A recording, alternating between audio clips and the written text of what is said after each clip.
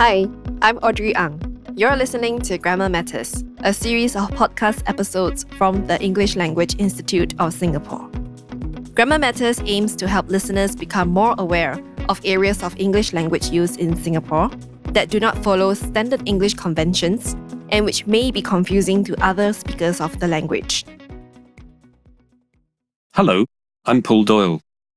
In this episode of Grammar Matters, we're going to focus on group and collective nouns. Let's begin by listening to some people trying to check in at the airport. This line is not moving. I should talk to the airline staffs here. Excuse me, are you a staff here? Yes, I'm Sarah, a member of the ground staff of ABC Airlines. Can I help you? Yes. Why isn't this line moving at all? We want to check in early. I'm sorry, madam. The passenger in front has a lot of tickets. He's checking in the members of his family. They've been waiting a long time. My family has been waiting a long time too.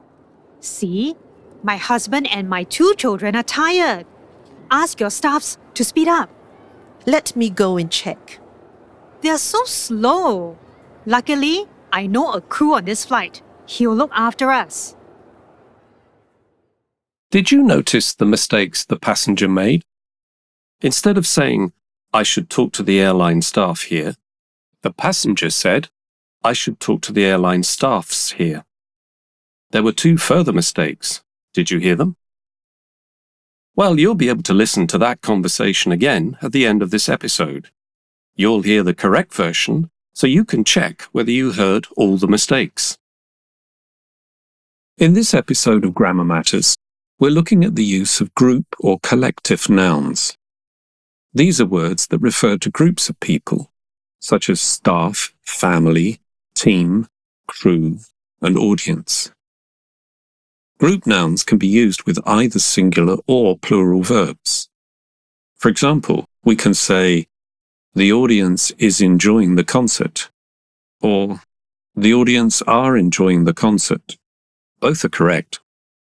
Similarly, we can say, the committee has made a firm decision to host the conference next year, or the committee have made a firm decision to host the conference next year.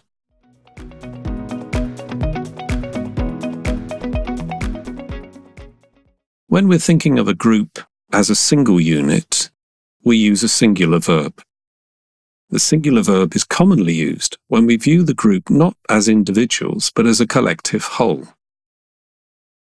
For example, the average Singaporean family lives in an HDB flat. The national football team has represented Singapore on many occasions.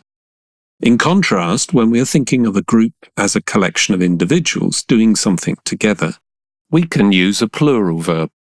The plural verb is commonly used when we refer to a group of people doing things like deciding or hoping or wishing. For example, my family have decided to run every morning in the park to keep fit. The basketball team practice every day. They're hoping to bring home the trophy this year. Now, let's listen to the conversation at the airport one more time. Can you hear the differences between the first version and this one? This line is not moving. I should talk to the airline staff here. Excuse me, are you a member of the staff here? Yes, I'm Sarah, a member of the ground staff of ABC Airlines. Can I help you? Yes. Why isn't this line moving at all? We want to check in early.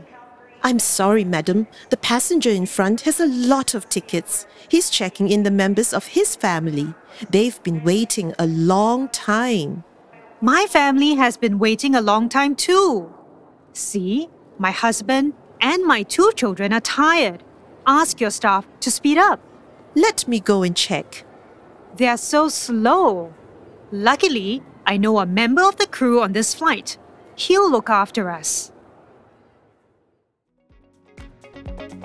This Grammar Matters podcast series is brought to you by the English Language Institute of Singapore. We would like to thank the Regional Language Centre of the Southeast Asia Ministers of Education Organisation for allowing the use of material from their Grammar Matters publication. Special thanks to Michelle and Su Ling for being our voice talents. To find out more about the ALIS podcast, visit go.gov.sg/ELIS podcast. Thank you for listening.